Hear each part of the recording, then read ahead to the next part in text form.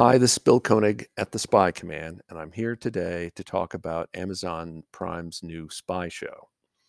Amazon Prime is out with a streaming series representing another try at the concept of the independent spy agency, one not tied to any one country. Citadel's first two episodes debuted on April 28th, with additional episodes scheduled to be released weekly. What follows is not a full fledged review, but rather impressions about the premiere episodes. The Man from Uncle helped popularize the concept in the 1960s, featuring a multinational agency.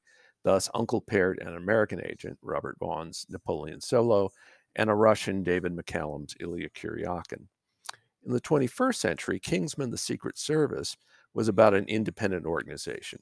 It was darker and more cynical than Uncle and other 1960s spy entertainment it drew from. Citadel is definitely closer to the Kingsman model. One of the promos for the streaming show says no one is all good. That's certainly demonstrated when one Citadel operative is interrogating three prisoners. Citadel has an impressive body count in the first two episodes, and it begins right from the start of episode one. There are, by now, the frantic fight scenes, fatal gunshots, and fancy camera angles. At times, it resembles a Marvel movie. That's not surprising because Marvel alumni Joe and Anthony Russo are among the many credited executive producers. The concept is Citadel was almost totally destroyed by its nemesis organization, Manticore.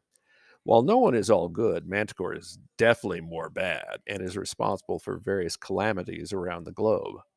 Two ace Citadel operatives, Mason Kane, Richard Madden, and Nadia Sin, Priyanka Chopra Jonas, survive but have amnesia and don't recall their past lives. Another survivor is Bernard Orlick, Stanley Tucci, a Citadel tech whiz who never lost his memory.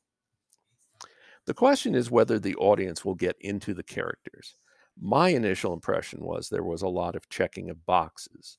Variety, in an April 28 review, referred to the series as a business plan in search of a creative concept.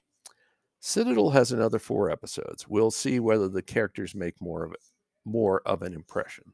That's it. This is Bill Koenig at the Spy Command. Talk to you soon.